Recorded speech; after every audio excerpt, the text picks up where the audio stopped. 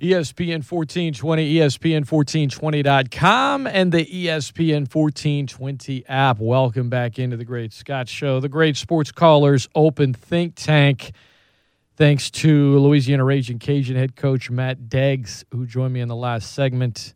I know Cajun baseball fans got to wet their beak a little bit. 23 days away from first pitch for Cajun baseball. Cajun softball fans, I am planning on visiting with Raging Cajun head softball coach Jerry Glasgow next Wednesday, so we'll try to do the same thing in that regard. But join me later. Let me quickly point out is Andrew Lopez, ESPN reporter, writer, covering the Pelicans, covering the NBA, friend of mine, friend of Seth Lewis, who's my guest now from KATC-TV3 and Seth Lewis Incorporated is Seth. And Seth, you've covered a lot of coaches working over there in the news, from your time studying at LSU to your time in the news business. I'm asking this question sincerely and succinctly. Is Matt Deggs the most intense coach of any sport that you've covered? Ooh, is he the most intense coach of any? He's up there. He's up there for certain. He definitely can be an intense guy.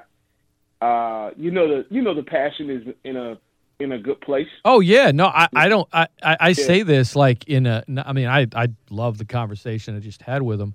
Like it's not just like I don't just mean like, a coach is rah-rah or whatever during a game. I mean like literally like when you talk to him and hear him talk about baseball or talk about life or his book or prayer or whatever it is, there is such, and I said this like from his first day as head coach, because we didn't get to talk to him a ton back. We talked to him a little back when he was an assistant under Tony, but I'm like, there's just this intensity that's always right there on the surface with Deggs. I mean, it's his personality, but it's there. Like, sure. In talking to enough coaches over the years, it's palpable, man. I don't know how to explain it, but it's such a part of him, but it's right there. Whether it's let's just shoot the breeze and talk about anything not sports, or let's talk about my team or whatever. It's always there. Yeah, well, and it's funny. You say it is always there. That's 100%. But one of my favorite memories of him in the short time that he's been here is when the Cajuns won their first game at Southeastern. I went out to Hammond to cover that game, and when I saw him, when we talked, when I interviewed him, like he was smiling. It looked like a relief, and but it looked like a relief to finally get that first win, because I believe they didn't win any games the first weekend. And I believe that was the first midweek game, so it was the fourth game or fifth game of the season. But it was. I say that to say it was good to see him, kind of with his guards down, kind of relaxed, because up to that point, all I'd seen was intense Deggs. I'm like, man, this dude is wired. I don't know how many jokes you can crack around him. But you're right though. He's always intense and intentional and very locked in. But he does have that side too that can appreciate the accomplishments of wins, of milestones as well. No doubt. And again, I mean it in a very complimentary way. Absolutely. It is just you talk to enough coaches over the years, Seth, and if you talk to them enough, you begin to get a sense of their personality and how they are with the press, right? Are they always going to have their guard up, guard down? It's not like Matt has his guard up. I mean, sometimes he won't be as forthcoming with the roster, but I mean, just in general, just in terms of like personality, like you could talk to him about stuff and he'll talk about, the family, whatever. I mean, he's a good dude, but there's that intensity, man. And talking to him, I'm getting excited about the spring sports, even though from a work standpoint, it'll be hellacious for a while with all the work that comes with it over here in this building for me. But I'm still excited about it, and Wanted to bring you on, Seth, because normally we talk some Pels. I'm going to hold off on that a little bit and talk to Andrew about it, although you and I will probably talk, via text or next time we chat just about the team in general. I wanted to get some football talk with you. And that's probably happier talk than Pelicans. Yeah, why not? Even though, oh, great, Tom Brady's in the Super Bowl, yippee.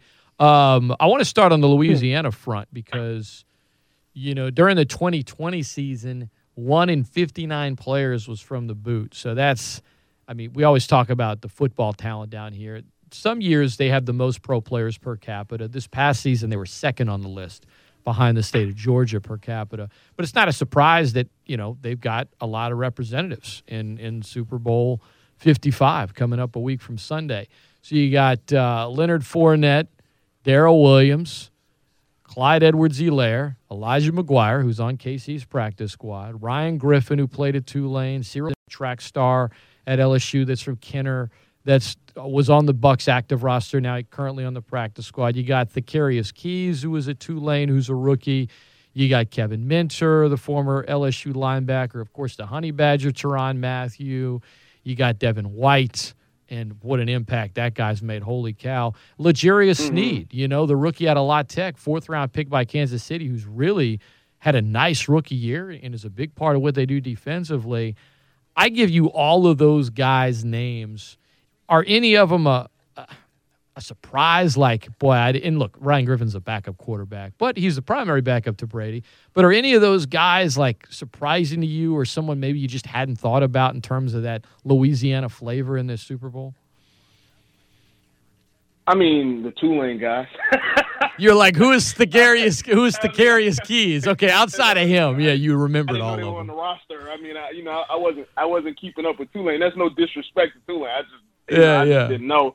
Obviously, I knew Elijah McGuire was on Kansas City's practice squad, and I have a pretty good knowledge base of the LSU guys just from covering them throughout all these years, and even going to I was in school at the same time as Tyrann Mathieu. I covered Clyde in high school. I covered Leonard Fournette when I was at LSU. Kevin Minter was somebody that was in college at the same time as me, like Tyrann. Darrell, same thing. He came in same year as Leonard Fournette, so I covered them at the same time. So I keep up with those guys. I will say, as far as – so I'm not surprised that anyone is there, and I'm never surprised with the talent that Louisiana puts out because it's been constant. I don't know if it's still the case. Maybe you were saying that about Georgia, but for several years they had the most players in the NFL per capita. And if they're not at the top, it should be very, very close, right, to that. And so no, I'm not surprised in the least bit how many guys are in it that have some type of connection to Louisiana. But what I will say is it's pretty improbable when you think about two of the running backs and how they got to these points. You look at Leonard Fournette. I mean, he was cut at the beginning of the season. Now, he did rush for over 1,000 yards last year with Jacksonville, right? But, his style of running, him being a guy that people feel like he has to get 20 to 25 carries to be effective, that is becoming outdated in the NFL largely, outside of Derrick Henry. And so to see him get to Tampa, it really wasn't his backfield for the longest. It was Ronald Jones. He had a great game, one of those first 3-4 games. But other than that, he was kind of silent this year. And now to see him rip off that 20-yard touchdown run in the championship game, in the NFC championship game, kind of looked like sophomore year Leonard, like a lot of people say, because sophomore year Leonard is the best collegiate player I've probably ever watched in my life. Well, I guess I've watched Joe Burrow now, so that's probably not fair to him. But it was up there, to be honest. I don't know if I've ever watched anybody more exciting than that, and that's including Joe Burrow. That's how exciting he was his sophomore year and the run that he just went on. He he was absolutely incredible. And I've watched Derrick Henry in person too. But I mean, that is what it is, and Derrick Henry is amazing. Well, yeah, 2015 Leonard Fournette was not like by those standards. He was a some were arguing draft bust, which I thought was a bit strong, but just based on where Jacksonville selected him and the fact that they cut him. So criticism's fair. Now they cut him for various reasons, but they did. That standard of 2015, it was like you're thinking to yourself, I mean, this is incredible. When he hasn't produced that way, but to your point, it's been quite a strange journey up to this point, and now he's about to play in a Super Bowl, and he's a major part of Tampa Bay's offense at the moment. And he's showing how valuable he is. You know what I mean? Like, he's never been a bad back. I mean, he's been in Jacksonville. His rookie year, they went to the AFC Championship game. And, steal the show. I mean, I think anybody that has a pretty decent knowledge of the NFL and knows what's been going on in Jacksonville, they've cared about their business very weird. Like, whenever Tom Coughlin got over there, and it was like, we're going to do it this way. We're going to dial back the clock in terms of our approach and dial up the clock so we can find you for no reason. It was some weird, like literally, some weird stuff that just was a bit outdated. You look at some of those guys, you talk about the, Yannick Ngakoue and Calais Campbell and Jalen Ramsey. Like, these are guys that are staples on some of the best defenses in the league. And then you had Leonard Fournette. It was Blake Bortles was their starting quarterback. And they decided to roll with him another year. It's like, what would you do that for? But anyway, though, it's amazing what Leonard's been able to do. But I would also say, too, it's been amazing as well to see what Darrell Williams has been able to do. Because Darrell Williams was Leonard Fournette's backup. And then Darius Geis is back up. And, yeah, he was a guy. I like where you're going with this. He's just a guy that was a really good high school player, went to LSU, played as a true freshman, but because it was behind Fournette and then Geis, it was just never – he was just that grinder that kind of was like, oh, man, reliable there, but undrafted, right, because he just didn't get the touches in college. And his work ethic, he's a guy involved in the offense right now. Damian Williams goes down before the season. Hilaire's dealt with injuries, and there's Darrell Williams in that same role he had in college. Just, you know what, when you need me, dial the number because I'm going to pick up the phone and I'm going to deliver.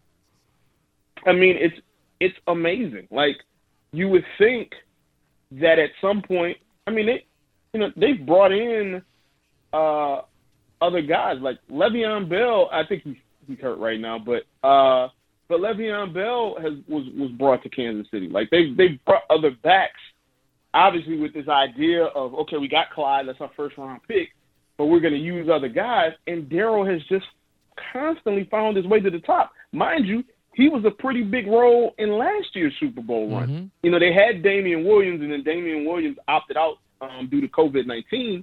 But, Darrell has been someone that even if it's, let's say it's pass blocking, he's provided a role that has been necessary. He's been that third down back. I didn't see that role for Darrell Williams. No. I'll be completely honest with you. I'm honest with you. When he was at LSU, never saw third down back as his role. Probably saw that more for Clyde before he went off than I would have seen it for Darrell. So for that guy who's been a backup for all these years, or I say a backup for all these years, but just really never the focal point for all these years, and to be such an integral part to a championship contender, a champion, and a team that could potentially become a dynasty, that's saying a lot. Absolutely. That's a pretty cool life story for him. He was a stud at John Ehret High. He's a great kid. He was. And, I'm happy for him. ESPN1420.com. I'm Scott Prather. That is Seth Lewis from KATC-TV3 at Seth Lewis Inc. on Twitter. Seth, this two-part question. Of these guys with the Louisiana ties that we've listed, and you knew all of them, obviously, except for Thacarius Keys. But the other 10, you're right, easy to remember. Who's going to have the biggest impact on next Sunday's games. Super Bowl's a week from Sunday. Who's going to have the biggest impact in that game, and who's a sleeper pick that you're like, you know what? This guy's not going to be anyone's choice, but keep an eye at it. Because I'll just throw you my sleeper out there.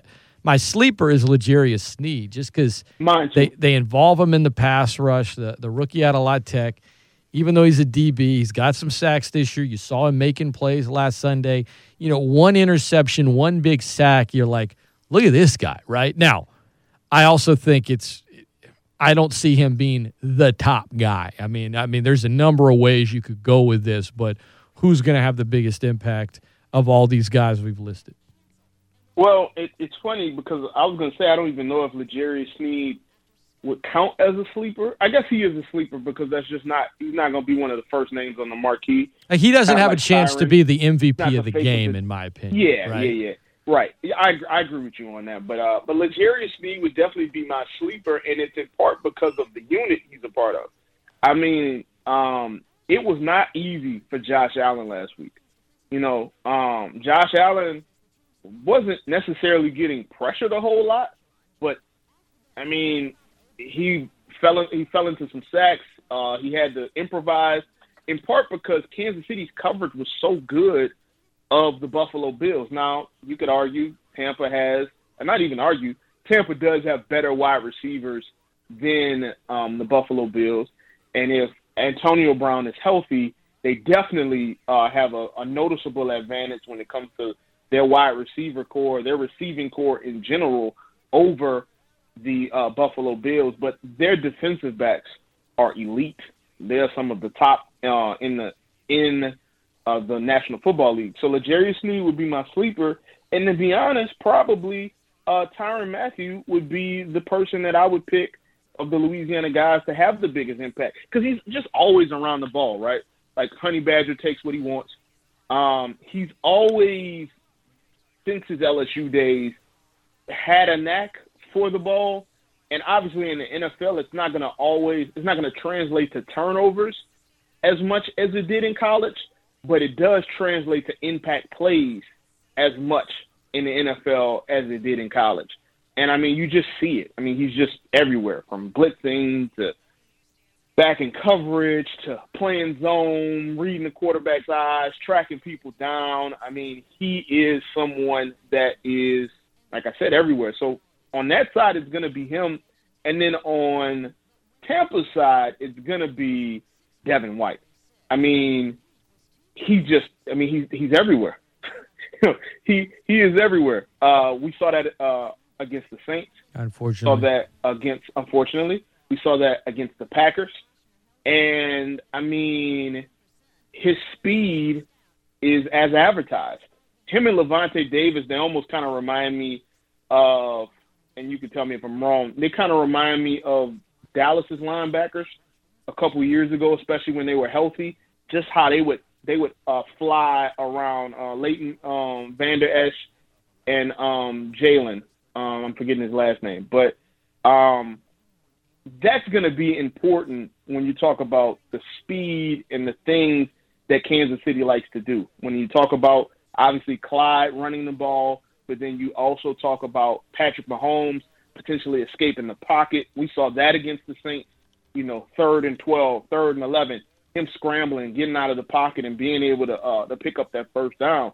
There are going to be some times where it's probably going to be him and Devin staring each other down, looking for the pylon. And so Devin White is going to play a very critical role. He may be even matched up against Travis Kelce from time to time. And so if Tampa wins, Devin White's going to have a big role. And if Kansas City wins, Tyrann Mathieu is going to have a very big role in that game. I'm thinking, like, in terms of White and David, they're not here yet because Ray Lewis is one of the best linebackers ever, one of the best players ever. So I'm not suggesting that either is there yet. But for as young as White is, in terms of the speed you mentioned, it reminded me a little bit of Lewis and Peter Boulware, who, was such a great player, multi-time Pro Bowler, and was a member of that crazy good 2000 Ravens team that won the Super Bowl. But those two guys, just the amount of speed they had, which let the big guys in the front. Because, like, as much as Tom Brady is the story nationally, or the top story nationally going into this game for Tampa Bay, I mean, he's played fine. You know, he's managed the game. He's big pass to Scotty Miller. He hadn't turned the ball over. Especially for a 43-year-old. Right. Oh, no, I won't. Of course. I mean, he didn't turn the ball over against New Orleans. He did turn the ball over a lot in the second half against Green Bay. But point is, it's the strength right now. The reason Tampa's got a shot is their defense. That's it is playing at such a high level right now, but we will see. I think Kansas City is a favorite. I think they should be a slight favorite at 3 points. I like the Chiefs in this one because they even though they hadn't covered in like 9 straight games, they just reminded everybody Sunday that like they can just kind of flip a switch here and there. Like Buffalo went 13-3. Buffalo's a really good team, and Kansas City's like, cool, watch what we can do on offense. Like, no lead is safe against the Chiefs, regardless of how good your defense might be. And I just think, look, Kansas City is built to play with a lead. Kansas City is built to come from behind if they need. They're built. Yep. They're not the kind of team where you say, boy, the game needs to play out like this for them to win. And that's a phrase you can use about really good teams, right? You can't use that phrase about Kansas City because they can win pretty much in any way possible. Oh, well, their defense just helped win the turnover battle by 3. Oh, well, Mahomes, you know, they were down a few scores, but he just did otherworldly things no one else on the planet can do, and he just threw 4 touchdowns, and he was unbeatable. Oh, yeah. Like, here's something Mahomes does. Seth Lewis, our guest, ESPN 1420. I hear people say, oh, man, they almost sacked him, though. And, like, when you say that about a quarterback all the time, guess what? You actually didn't almost sack him. What the quarterback has done and what the quarterback is so good at is knowing how much time he has. I mean, these deep reads, crosses, slant, all of them. Like, he will let an entire play develop under duress, hold on to the ball until the last second, not necessarily because, well, nobody was open and he just made the play, because he knows I can get out of this and I'm going to wait for this route to finish. Like, it's not, well, he had no one to throw it to and he barely escaped the sack. It's, I'm going to take as much time as I need because I can. And that's why, even though it feels like almost, it's really not almost. And there's nobody like Patrick Mahomes, dude. Well, and if you're a high school quarterback, I would not watch Patrick Mahomes, for example.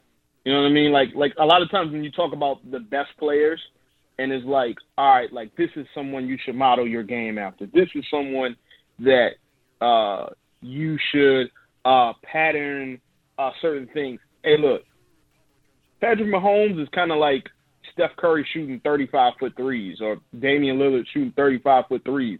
Like, viewer discretion is advised. This isn't for do not try this at home.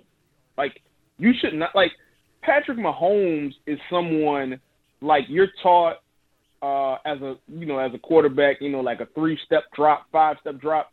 And Patrick Mahomes could drift back 7 yards, throw off of his back foot, and hit a guy 40 yards down the field on a go route. And he just does that because he knows, to what you were saying, that's the amount of time he has to buy.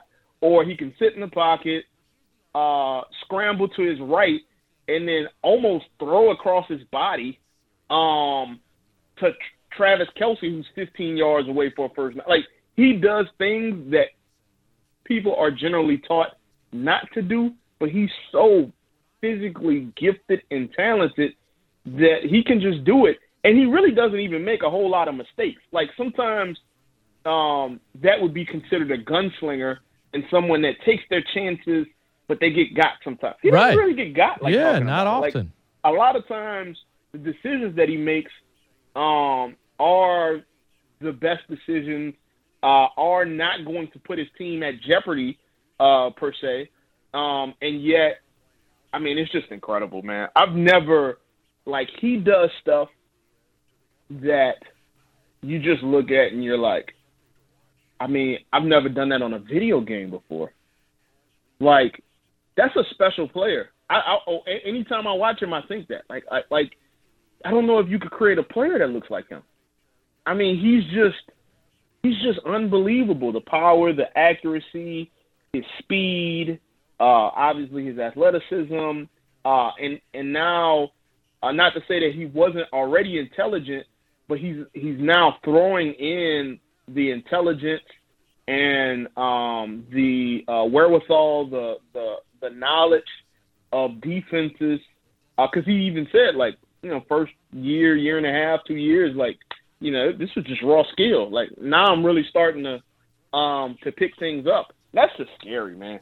That's scary, but I'm happy to watch it. I am very, very excited to watch it. He's probably my favorite quarterback to watch in the NFL. And outside of the Saints, they're probably my favorite team to watch in the NFL because of they just do it so well, and it just looks so fun when they're doing it. ESPN 1420 and .com. Seth Lewis has been our guest. You can give him a follow on Twitter at Seth Lewis Incorporated, Seth Lewis Inc., and check out all the stuff that he and the crew do over there at KATC-TV3. He does a great job, has for years. Always good talking to you on this show, man. I appreciate you waking up early with us. So, final question. I know the Super Bowl is a week from Sunday. It's a ways away, but I doubt you're going to change your mind. Who you got winning this thing? Kansas City. Me too. I have Kansas City winning.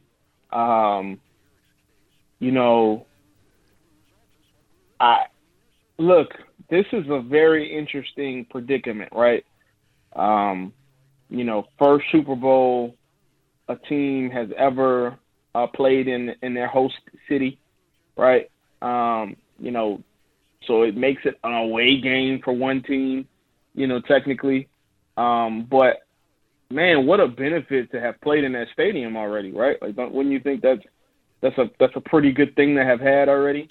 Yeah, and to have won in that stadium already, right? I think that's a pretty good thing to have, and to also deal with a crowd that's probably going to be pretty similar to the first time that you played there. I think that's also something that's going to be pretty good for Kansas City. And look, man, it would be for Tampa, not for Saints fans, but for Tampa, it would be the perfect story. Tom Brady comes down. They go to the Super Bowl in their hometown. They win the championship. He rides off into the sunset because, I was discussing this with some friends the other day, and I was like, man, Tom Brady's just wired different. He may play another year, but if you win in the host city, like, there is literally nothing you can do better than that to go out on top. Like, I don't know where the Super Bowl is next year, but if you go out on top in Tampa, like, going out on top in Miami or wherever the next place, it's just not the same. It will not be the same. And so, man, it's in. I think next year, Seth. I think it's in L.A. It's at the new Rams stadium that they share with the Chargers. Yeah. Los Angeles, Hollywood, doesn't matter. Not the same as winning at home. But for Saints fans, oh, what a relief it is if Kansas City was to beat Tampa Bay in Tampa, and you'd be the first team that played at your host city, and then the first team to lose while hosting the Super Bowl. And I just think Kansas City is that. I just really think Kansas City is that good. Honestly, I think they guard their defensive backs against Tampa's wide receivers. Is a very good matchup, and they do a lot of the things on defense that Tampa wants to do on offense. And I think that Patrick Mahomes, it's not a matter of if but when. It's not somebody you can stop. You can only hope to contain it. And what does contain look like? Does that look like 21 points? Does that look like 28 points? Does that look like 35 points? I have Kansas City and know that will not change outside of Patrick Mahomes getting sick over the next couple of weeks. Knock on wood. ESPN 1420 and .com, or don't. Let's hope it doesn't happen. Seth Lewis has been our guest, again, at Seth Lewis Inc. on Twitter. Appreciate the time, man. Always great chatting sports with you, and we'll talk soon, all right? Yep, absolutely. All right, up next, we'll talk to a friend of Seth and I's, Andrew Lopez. The Pelicans. I had a tweet that got a lot of action on Saturday night. I'm typically pretty long-term approach when it comes to the Pels, but I had just kind of had enough and was pretty PO'd, and I actually don't regret it. Was I overreacting? Where does the blame go? Is this team okay? We're going to talk a lot about the state of the franchise with Andrew Lopez of ESPN next, right here on The Great Scott Show, ESPN 1420 and .com.